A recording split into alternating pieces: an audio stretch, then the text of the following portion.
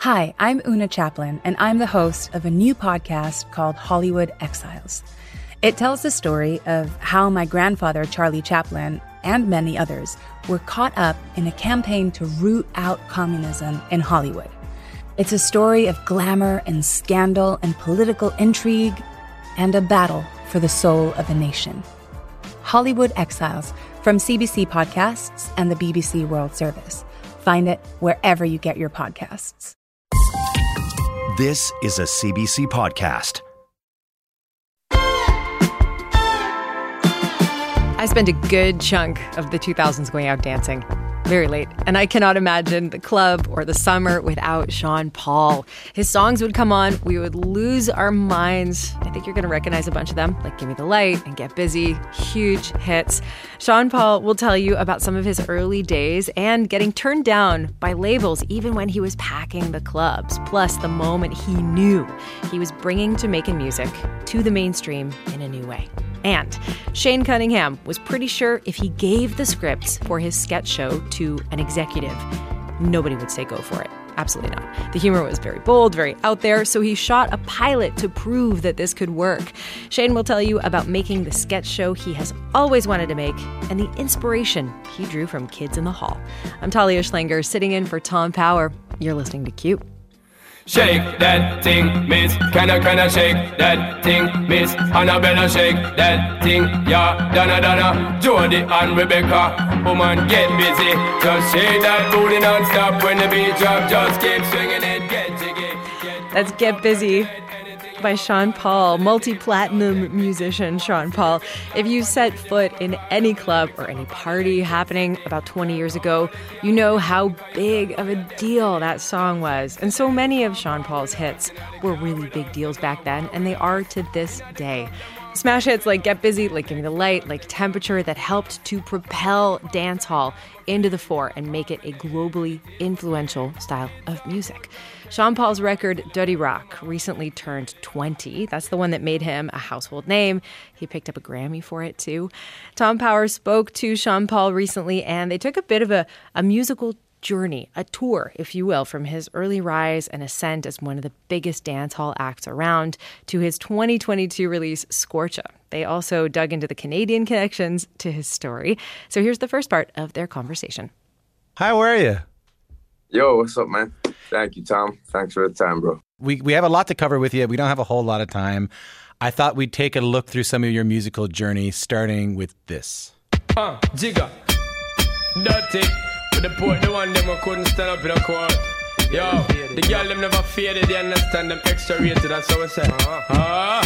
Because so then, them girl they faded. And they look like the whole of them girl they outdated. Them the girl they no rated.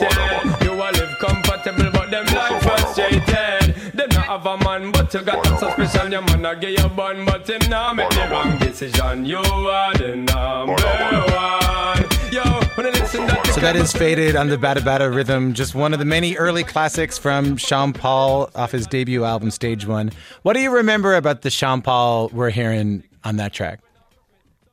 Oh, man, just someone who was ready for the opportunity and jumped at every hot rhythm I heard. Like, you know, I was voicing a lot back then. The first album, we picked from 75 songs and it ended up being 25. Second album, same thing. And pretty much most of them I picked from a great amount of tunes like I keep doing. And that work ethic was set from back then when someone told me, yo, you know, you're an artist. You may not be around in 20 years. And, you know, producers last longer. And I was like, nah. And so, yeah, I just remember being in studio and when I did songs back then, I used to write them down in a book until a certain time where it was just like, you know, as most, you know, dope artists nowadays do, it comes off of the fly. You know, you go into the studio, you get an inspiration, you hear the vibe, and you go do it. So I think I started to stop the book thing, like, and do the freestyle thing more with songs like this. Well, where you access that freestyle is interesting to me because one of the things I want to talk to you about is the surprising number of Canadian connections in Sean Paul's life, and that includes this song. Looks like we made it. Look how far we've come, my baby. We might have took the long way. We knew we'd get there someday. They said, I bet they'll never make it, but just look at us holding on. So that is still the one from Canada's own Shania Twain. What's the connection between that song and the song we heard, Faded? Oh, definitely. The melody was influenced by it, for the hook. So, basically just a vibe, you know what I mean? There was times I did that, especially on dub plates. I can remember Gwen Stefani's song with Eve. Took a while to get me here, and I'm gonna take my time.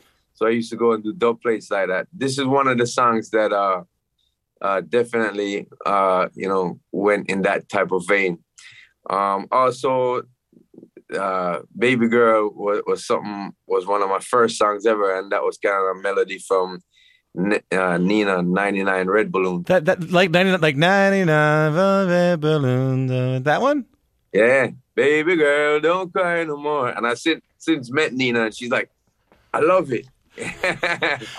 What was it about the Shania Twain song that inspired you to flip it? The melody. Creativity kind of sparks from whatever inspires you, and those melodies inspired me.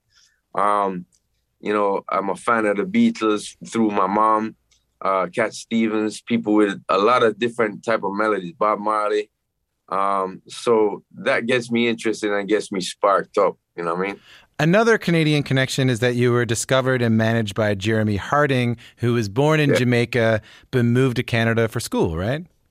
Yes, sir.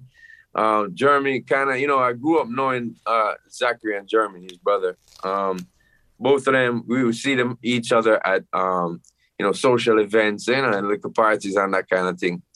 And, when I started to rhyme and do my thing at little barbecues, and also there was like a mic, hold a mic thing at a little restaurant that people used to go on Friday nights and drink up, like just a thing, like almost karaoke, but not really. Like people do their own songs as well.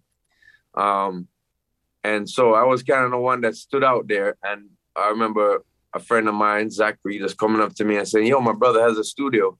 Just come back from Canada, did school in Trebas. So, that was the link with Jeremy. We accomplished some great things and made history. Well, speaking of making history, I want to move on to this song right here. So I was like, alright, yo, can I get into it? My crew down to do it if she gonna pursue it. And before I even knew it, out she came with the tight gold clip and the dark brown frame. She said she named Money Gina, see me, you forget. The first time we met, me couldn't keep my eyes shut. She give me bling bling, I bring me woolly pot, I said. But when me check it out, she had the age of love dead. She wanted the freaks that relax. That is Money Jane from Baby Blues Sound Crew, featuring Cardinal Official, Julie Black, and my guest Sean Paul. A bona fide Canadian classic hip-hop record. One of your first crossover hits. Yeah, you were laughing when I played it for you just then. Like, what did you feel when you were listening to that? I haven't heard that in forever, and I speak about it a lot because, it is my first collab outside of anybody in dancehall music, so it felt big, man. Shout out to Cardi for, for linking me up and noticing the talent there. I was a young artist at the time, and this was before Here Comes the Boom. This was before anything with like a Beyonce or anything like that. Early years. How did it happen? Oh, he just shouted us out. Cardi really knows the dancehall scene in and out, and he sent, I think, emails to Jeremy Hardy, my manager at the time. So then after I heard that, it was like, yo, how much you want for? I was like, $2,000, bro. Let's do it. and for me, it was more about me being what can I say, a lover of hip hop music when it was not as big or not as widely recognized in Jamaican circles at the time. And for somebody to reach out to me, I was like, yeah, because I was doing these dub plates, as I said, flipping songs, as I said, just to try to get noticed to whoever heard me flip a song like that, or whoever heard me on a hip hop type trap like we used to do, in Jamaica, we know the party, stuff like that. We flip it, just so that people could hear me on that type of rhythm and go, oh, this dude sounds dope on it as well.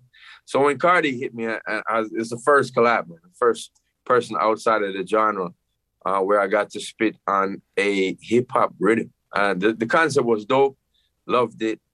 Money Jane, like, she's your favorite girl, but she keeps leaving. And I was like, when you check it out, she had an angel of death. Wow, I haven't heard those lyrics in a minute. Crazy. Well, I mean, Money Jane becomes a big club hit for Cardi, for Julie, for Baby Blue, for you. And there's a story Cardi's told over the years about an early missed opportunity. Just take a listen to this. Jay Boberg was the president of MCA when we went and sat down in those early meetings, and he wasn't feeling Sean Paul. And we had the video. Everything was done. They didn't even have to spend no money. We're like, yo, release it. Nah. He had the opportunity to sign Sean Paul and passed. And the year after that is when he bust crazy and went multi-platinum. Have you heard that story before? Yes. There was a lot of people bidding at the time. And, some people was just like, oh, it's just a small reggae cat. We could throw anything at it. And not many people realized how much people was actually bidding for me. And some people just like this example here, just didn't feel like it was anything big. It wouldn't break big. Dancehall music was at that time the most international underground music. You would hear it in clubs, you would hear it in cars, but never on the radio station. You wouldn't see it on TV stations. People would know certain songs all over the place, all over the world. So I guess at the time, execs like him was just like, not really feeling the strength of what it is. And if you recognize, dancehall music is a little different from, and it's now blended a lot with reggae back again. So it's like full circle. But at that time, dancehall music was kind of a lot removed from reggae, and Bob Marley and people like that, Third World or Black Uhuru was just like the epitome of what reggae was, and it sounded different. So a lot of the elder generation was like, I don't see it, I don't get it. Was that hard for you to get turned down, like to get turned down by labels when you were packing clubs, when you were like, you knew you had something? No, from the beginning, it's always been like, if I do this for me, you know what I mean? My mom's an artist. She told me from the beginning, like, she paints, she does watercolor, and she's like, you pour your heart and your soul into your piece, and then people come and criticize it, and they can't draw or they can't paint. And same thing, with your music. Like, she's like, be ready for that. Have thick skin. So when it comes on to execs, I was like, I'm doing this for me. I like how it sounds. I've put it out. Whoever listens it, I appreciate them. And from the beginning, I guess the early fans, I just appreciate everyone in that small circle, because it didn't, it didn't blow worldwide at first. I had singles coming out from 1996, as you know, and I blew worldwide about 2001, really. Well, let's listen to one of the early big songs. Take a listen to this. Just give me the light. Just give me the light. Just give me the light. Just give me the light and pass the joe. What's another buckle of more? Yeah, let me know my sights and I got to know which one is gonna catch my flow. Cause I'm in the vibes and I got my dough. What's another buckle of more? Yeah, I'm looking hype and I got to know. Could I be your protector? That is Gimme the Light on the Buzz Rhythm, the first of a slew of mega hits from my guest Sean Paul. He's here to talk a little bit about his career, a little bit about his new record. Talk to me about how that song came to be. Back in those days, as I said, I'm hustling. I'm finally getting my opportunity to be heard. My first demos were more conscious music, introspective songs, things to think about. A lot of people advised me like, yo, bro, there's other people already doing that. From Ziggy Marley to Buju Banton to to Tony Rebel. All these cats are doing it way more authentic than you. They've felt the struggle, and nobody don't believe when you say that. You want to sing about what you like. You're the dude who goes into the party and like, you know, takes a boy, girl away. I'm like, yo, what? And they're like, yeah, man, that's your type of, like, people want to hear you like that. So I started to just freestyle about, you know, what we were doing in the club last week. So there was a producer. He was like, I was like, I charge $1,000 to come and voice. $1,000 to what? To come and voice the song. Yeah. We work out paperwork of like, you know, splits and royalties and points after the fact. Yeah. In the dancehall world. So it's like, if you want me, my name is being called right now. I'm on a lot of stage shows. If you want me to take my time and come do that, pay me $1,000 US. So that's like the advance thing. So not much in terms of what business or music business was doing back then, but for me, I started off, that was big bucks, you know. So the guy says, I got $800, and I was like, nah, man, that's not enough for me. So I went about my business, writing songs for other producers, trying to do, you know, that hustle there. And then I ran into, I think something happened to my car or something like that week, and I ran into a little hitch, and I was called back to do it. I was like, yo, you still got that 8 bills? And he's like, yeah. And I was like, all right, I'm coming for it. So I went down there. I'm like, what am I going to sing on this rhythm? New York. I was in New York last week. People were busting bottles of Mo. Yo, Mr. Paul, what's up? I like your song, Deport Them. Here, this is a bottle for you and the young lady. You know what I mean? And I'm like, yo, you know, I'm smoking. I'm like, all right, let me talk about that. Just give me the light. That was it, man. And the melody, I kind of got driving down to the studio in the traffic. And then just the words started to come while thinking about what was going on in the club the week before. And when it started to take off, it was Trinidad. I went to a show there, and they were like, yo, you had to sing that song, boy. And I was like, what? Give me the light. Y'all know? They're like, yeah. I was like, whoa. Because in Jamaica, there were other songs on that rhythm that were playing more. And I didn't think nobody knew that one. So I went to New York, and the same thing happened, and it started to blow bigger and bigger in a lot more territories, Miami. And then, you know, it took over. Yeah, as you said, one of my hugest songs to this day. I mean, and another Canadian connection, a big part of the success of Give Me the Light was the music video by Toronto's own Director X. Yeah. Another big Canadian tie to the story. What was your reaction to Director X's vision for that music video?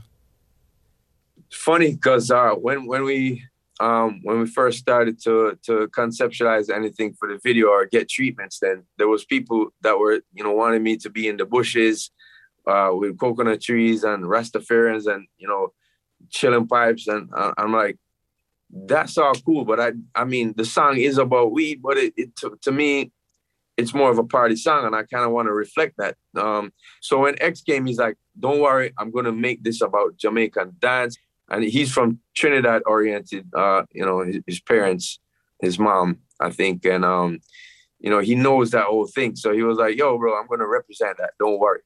So we got to the set, and then we see things like this, like neon light. We're like, yo, what is going on? I didn't really have a concept of what it was. And he's like, yo, you're in a space by yourself.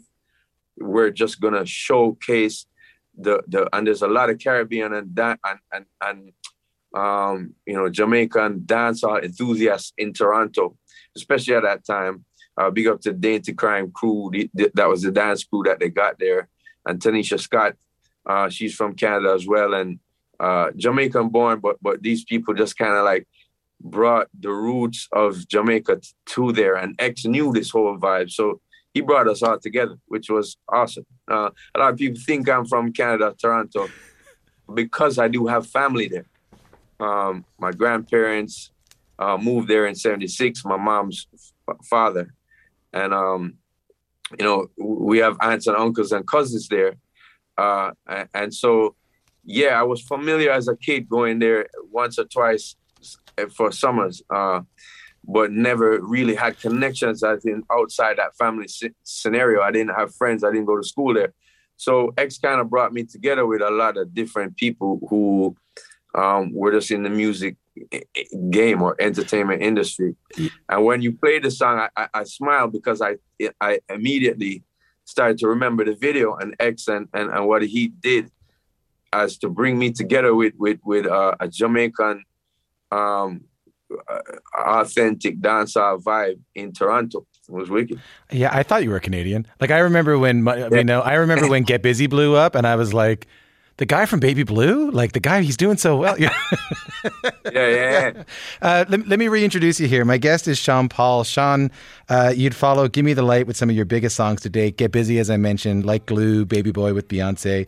This year is the 20th anniversary of that Grammy-winning album, Dutty Rock, that gave us all those mega hits. Can we just talk about Get Busy for a second? Get busy, just shake that booty non-stop. When the beat drop, just keep swinging it. Get jiggy, get drunk up, percolate. Anything you want, for call it oscillate. If I don't take pity, want to see you get live when the rhythm it a ride. And my lyrics up about electricity. Y'all nobody can tell you nothing, cause you don't know your destiny. That song becomes so massive. I actually heard it on the radio on the way home yesterday. What was the moment you knew that song was blowing up? I remember hearing the rhythm. Like, so I was touring so much at the time that I would miss the first voicing of the rhythm. So like for 2 weeks, I'm driving around. I'm like, yo, whose rhythm is this? This is the Diwali rhythm, right? Yeah, Diwali. So people's like, it's Lanky. And I'm like, oh man. And I know his artist / engineer very well, Zumj. Zumj was like, yeah, come to the studio. It's on so-and-so terrace. And he had moved his own little studio. And, you know, it was like home base. So I went there and I just remember my voice was raspy at the time. And they were like, yo, clear your voice. I kept saying, you're smoking too much, bro. And Get Busy for me was like, when I heard the beat, I was like, yo, this is party to me. This is like, I want to tell people to get busy or percolate or whatever they want. Just turn up, like do whatever you want to do. Feel the electricity of the rhythm, feel my vibe. So for me, it and Give Me Light is like the ultimate party vibes on that album. Classic, something for me that I either open or close my shows with. I mean, they got bigger than any song in the world. Yeah, Get Busy went to #1, and that rhythm had like so much different party vibes from people like Bounty Killer and Wayne Marshall and local great artists. I just happened to blow up internationally with it. I was in the right space at the right time, but the whole rhythm itself was culturally a great thing. One thing I just wanted to say about it, like with Deport Them or Like Glue, it took 2 years for those songs to break in the United States and become played on the radio over there or in Canada as well, like break out of the dancehall circles or the Jamaican circles. But when Diwali hit, I had the opportunity. It was hitting in Jamaica, as I said, 2 weeks. I'm like, yo, which hit rhythm is this? And I'm the one putting on, Give Me the Light was a huge hit at the time. And I'm like, yo, let me go to the studio. Let me hit this.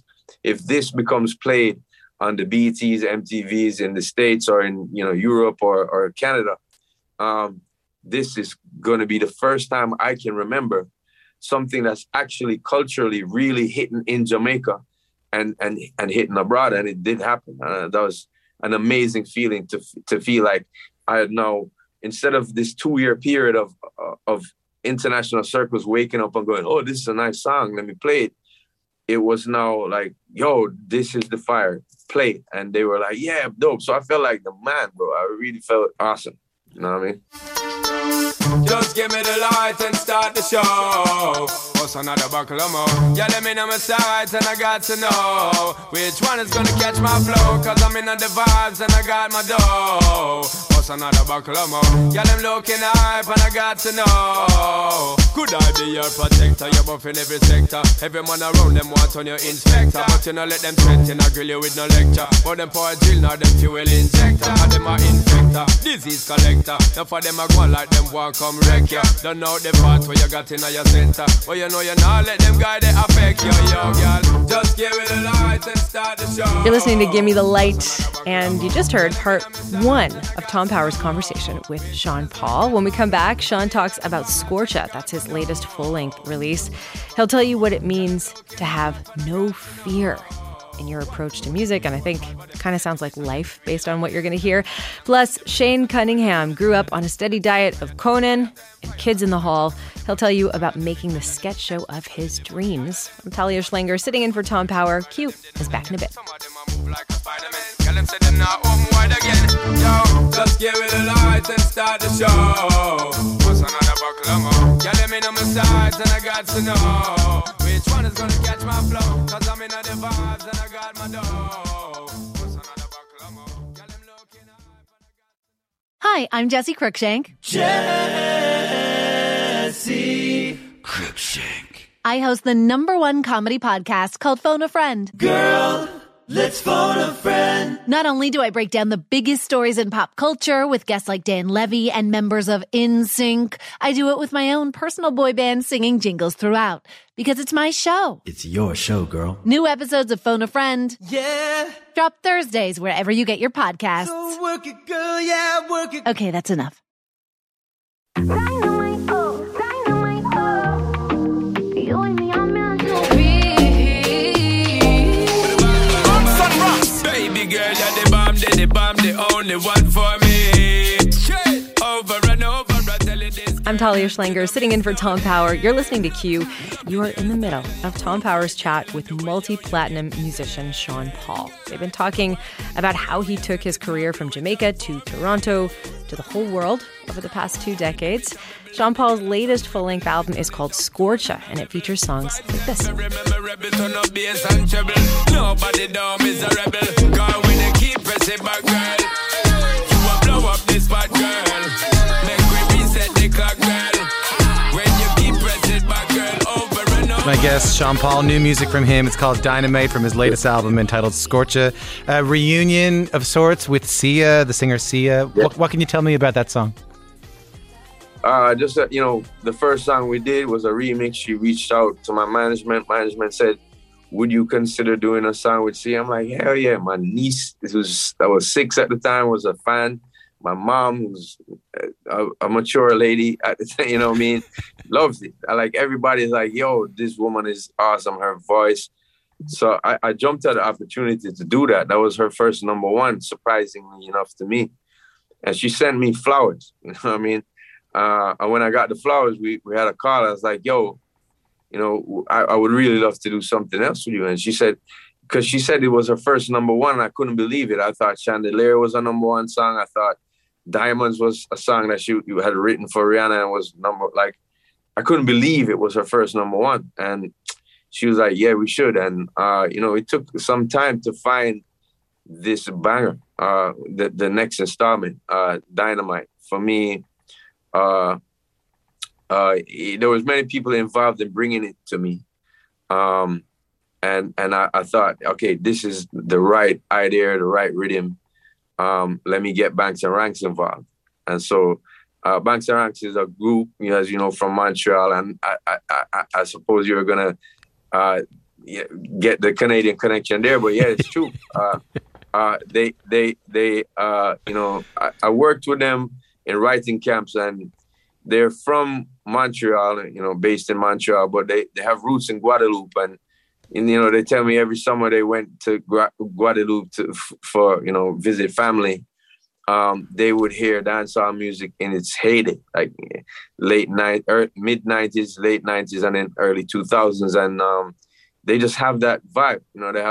They have the swing of it. So I brought a lot of projects to them in the last, I would say, 5 years. I just believe in that vibe because they have a tendency to give me that authentic dancehall backbeat, but also take it to a place where I don't hear much dancehall producers doing. And so they've been a go-to to me for the past couple of years now. Well, I mean, it's been amazing to talk to you about the Canadian connections throughout your career, just about your amazing career. We're actually going to close off with you and Damian Marley doing No Fear. So I wanted to ask, as someone who's taken on a lot of risks, who's done things with this music and that a lot of people haven't done, what does that mean to you, No Fear? Yeah, I mean, believing in yourself, ultimately. I mean, you know, a lot of times, you know, we doubt, and you have to kind of be positive. And the song, not to cut away from this one, but there's a song on the album called Good Day. It's about mental health. It's about trying to remain positive, even though there are dark times. So yeah, this song, No Fear, is about facing life's adversity, you know, with no fear. Like just knowing that you're dealt certain cards, you have to play that out in life. You should try to play it as smartly as possible. And if you doubt yourself, you've kind of lost, you know what I mean? So for me, being strong and firm in that respect, wherever your learning curve is at that point, is still a good thing. You know what I mean? You could learn different and change your opinion later, but to stand your ground and to believe in yourself at that point, from what you know, is an important thing for every human being. Sean Paul, lovely to meet you. Thanks for your time today. Thank you, bro. I appreciate it, man. Yeah. Bang, bang, bang, bang. All who know why hear me talk can't stop me career. Fight it, me the world here. So you can try kill a man, you can't kill him right there. So says the great Shakespeare. In my town where me grow, you can't have no fear. Coward no live round here. Office stand firm, fi survive and defend your share. The burden the brave must bear. So me go so things and times will tell. So you got to learn your lessons well. Some man live in a mansion, them a get pension, while some living in hell.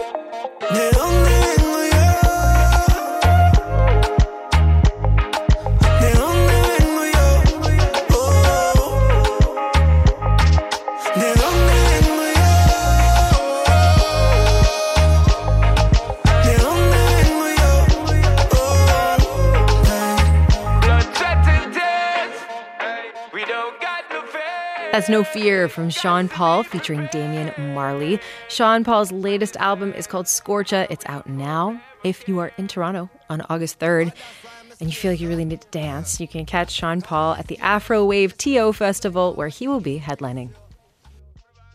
I'm Talia Schlanger, sitting in for Tom Power. Have a listen to this.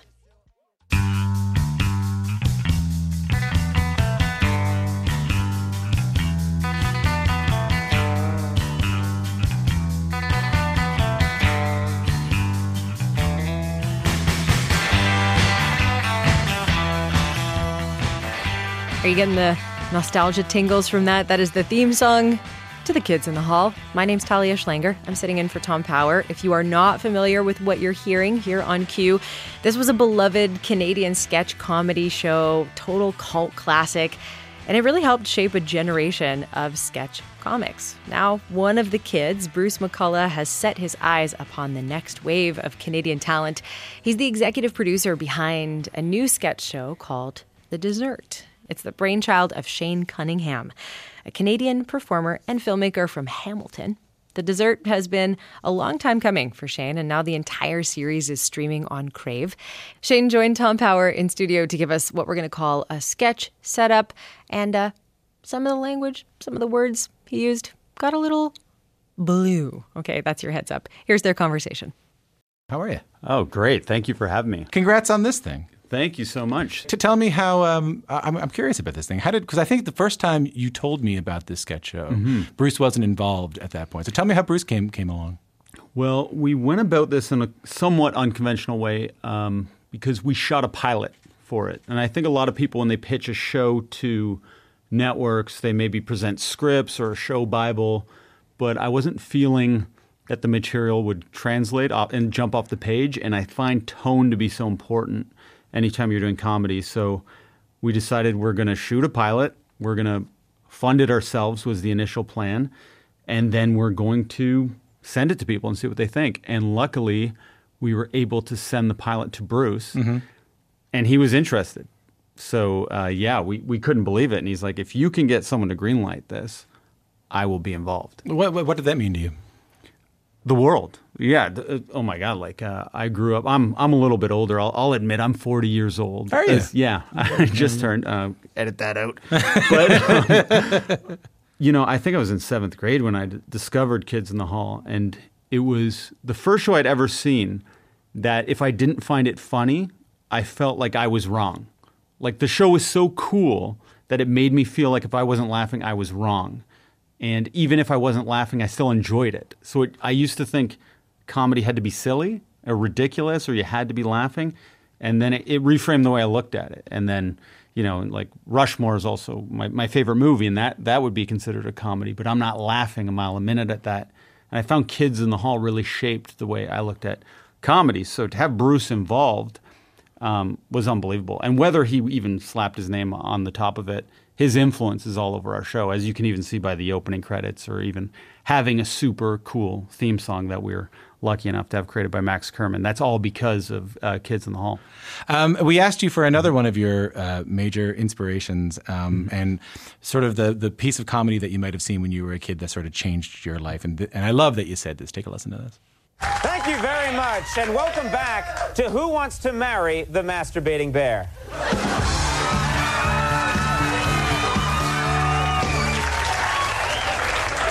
Well, folks, we started with 50 women, and we're already down to our 3 finalists, and here they are.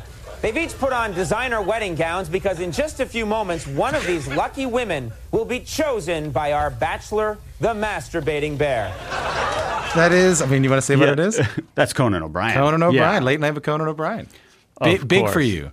Huge. I would stay up every night watching Conan. I would drink, 3 to 6 Coca-Colas every night. I would watch all the late night shows, but the thing I would look forward to the most was Conan and just how irreverent he was. And it made me feel really good, the fact that he was a Harvard grad, too. And he could do anything he wanted in the world, but he chose to have a masturbating bear come out and be hit with like a stun gun to subdue him, to stop him from masturbating. And I think because he had that prestige of being a Harvard grad, it just made that so much funnier. Like if that was on Jimmy Kimmel, used to have a show called The Man Show. Yeah. Something like that was on The Man Show. I don't know if I would find it as funny as if Conan was doing it. Does that make sense at all? You knew how smart he could be. Yeah. So when he was silly, you knew the intentionality behind it. It was so funny. Yes. So you would stay up to like 12:30. I think it was on at 1:30 when I watched it. 1:30. Yeah. Yeah, because in Newfoundland we were not to fight you on this, but we were an hour and a half ahead of you guys. You grew up in Ontario? Okay. Yep. Hamilton. Hamilton. So I would have to stay up to like 3 in the morning. Wow. Or 2 in the morning, 2 or 3 in the morning. Would you watch it every night? I would try to if my parents would let me get away with it. I think it was 2 because I think it came on 12:30 and it came on at 2. But it was life-changing for a lot of people of our generation. No, absolutely. And I felt like I was the only person watching, and I felt like the show was made just for me. Yeah. And like I was in this little club. Because everyone else I asked, they weren't really watching Conan. And then, of course, once the internet became popular, it seemed like everyone I loved and respected was watching Conan. No, I know you through the podcast you do with Max Kerman and Mike. What's Mike's last name again? Veerman. Mike Veerman, the Best Hang. Yes, formerly Mike Unmuch, now the Best Hang. The Best Hang, and I've met you socially over the years. I didn't know that you were sketch comedy was a thing that you were interested in. So like when you were watching Conan, you were thinking, okay, I want to do that one of these days. I want to be involved in that kind of comedy. 100%. That was the only thing I ever wanted to do with sketch comedy. I thought the sketch comedy I wanted to do, I thought I'd have to make it in the States because I felt like something like, for instance, Lonely Island doing something like Jizz in My Pants. Yeah. That felt like something that couldn't be done in Canada. I thought you'd have to be like a little bit quirkier, not as brash, maybe political to make it in Canada. And that just wasn't my style. So I was working towards making it in the States when I was young. So I would make short films. Like I made a short film called Teen Wolf 3. I actually have a Michael J. Fox tattoo. Oh, wow, look at that. That's Michael J. Fox as Teen Wolf. As Teen Wolf. So you made like a third version of Teen Wolf. Yeah, the unofficial third version. I added an extra F to Wolf to avoid getting sued. Right, good idea. Yeah. Good. And but yes, to answer the question, that was always my goal. I just didn't know how it was going to be possible. So what opened up for you that you realized you could make the dessert, you could make the kind of the sketch comedy show you've always had in mind since you were watching Conan? Streaming platforms. So when Crave came to Canada, I was like, okay, you can kind of do anything because it's on the internet, but it kind of feels like TV. I Think You Should Leave came out, and that humor was so brash and in your face, and I thought that was just my own embarrassing sense of humor that I had, but it seemed like other people enjoyed that. So I was like, maybe there is an audience for this type of bold humor, and maybe we can get away with doing it in Canada. That's why I had to shoot the pilot and not submit the scripts. Right. You had to show proof of concept. Like, this is the thing that... Yes, because I knew everyone would say no if I showed them a script. Right. And like, there's one sketch where there's, feces on someone's hand and they refuse to wash their hands. Mm-hmm. That doesn't necessarily scream green light to an executive. Yeah. You have to show how we're doing it. I love that you went full CBC by saying feces, by the way. Yeah, well, you looked at me when I said jizz in my pants, so I was like, don't say those words anymore. No, we say that every day. Okay. Are you, so I think I understand this better now. You were home, you told me that when you watched Kids in the Hall, you were like, okay, this is something that's for me. Because even if I don't laugh at it, I probably should be laughing at it. You told me when you were watching Conan, you thought, oh, okay, this is an audience only for me. I am the only person who's going to be able to make that. And then the stuff that was being made in Canada, you were kind of like this. Again, I feel sort of solitary in my comedy tastes here in Canada. And then I think Shaleeb comes out. It's closer to your style. Yeah. And you think to yourself, oh my God, there is an audience for this in Canada. And now with the internet, I don't have to like put this on at 8 o'clock after Heartland. And see what's gonna happen. Exactly. Yeah. And also a huge credit to Max Kerman. After Bo Burnham's special came out during the pandemic, there's an amazing special that you probably know of called Inside. Yes, by Bo Burnham. And Max calls me and he tells me this like beautiful lie. This is Max from Markel's. Max from Markel's, yes. And he goes, "You can do better than that." Which is the biggest lie in the world, but it's like, I can do better than that. And I just had this delusional belief that maybe I can. And that's a big part of making anything. You have to have a delusional side to you. Mm-hmm. You just can't be delusional to a fault. No. You have to ride that. I believe you're talking to someone who has to do it every day, has to ride the self-doubt, unnecessary self-belief line. Yes. all the time. You're going to set up a sketch from the show. So this is called Soft Spot. We're going to play about a minute of it. Tell us what we're about to hear. Set up the sketch for us. It's kind of a simple concept, but basically there's a female character named Isabella Campbell, and her head hurts in this sketch. And the reason it hurts is because her soft spot from when she was a baby has come back, and it's created a dent in her head. So to help her out, Jillian Smart, who's one of the stars of the show also, and myself, we have to pop the dent out of her head. All right, let's take a listen. Ella, what's wrong? It's my head. I think my soft spot's coming back. What?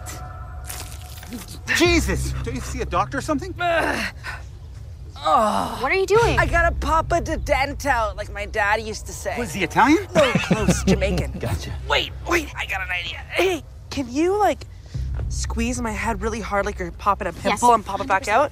I just feel like it's sinking into my brain more now. It's not. You're fine. Like this? No, you're pushing. You need to squeeze. Squeeze harder. I'm Shane, trying. can you come give it a squeeze? Get out of here. Give me that. Oh, yeah, that's a good squeeze. That's a good squeeze. Ooh, that feels good for me, too. Popping a dent out. What are you doing? Oh, you're taking me to squeeze town.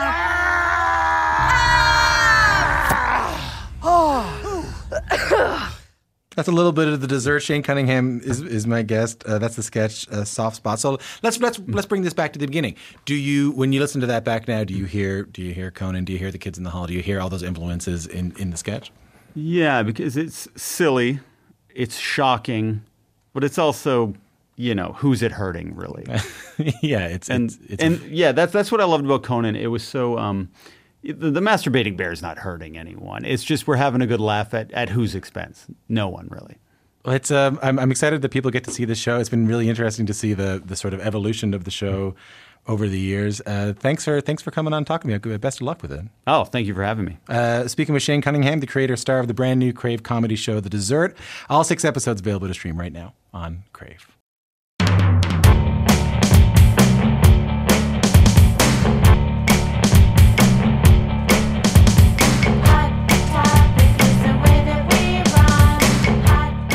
That's it for Q today. Coming up tomorrow on the show, the dance party after the protest. That's how Kathleen Hanna once described her band, Le Tigre. They were so influential when they came out on the scene in the late 90s, early aughts, and they used electronic music with these really political lyrics to energize people, to make big feminist statements, and we talk about dance as a form of resistance. That's coming up tomorrow. I'm Talia Schlanger, sitting in for Tom Power. I'll see you next time.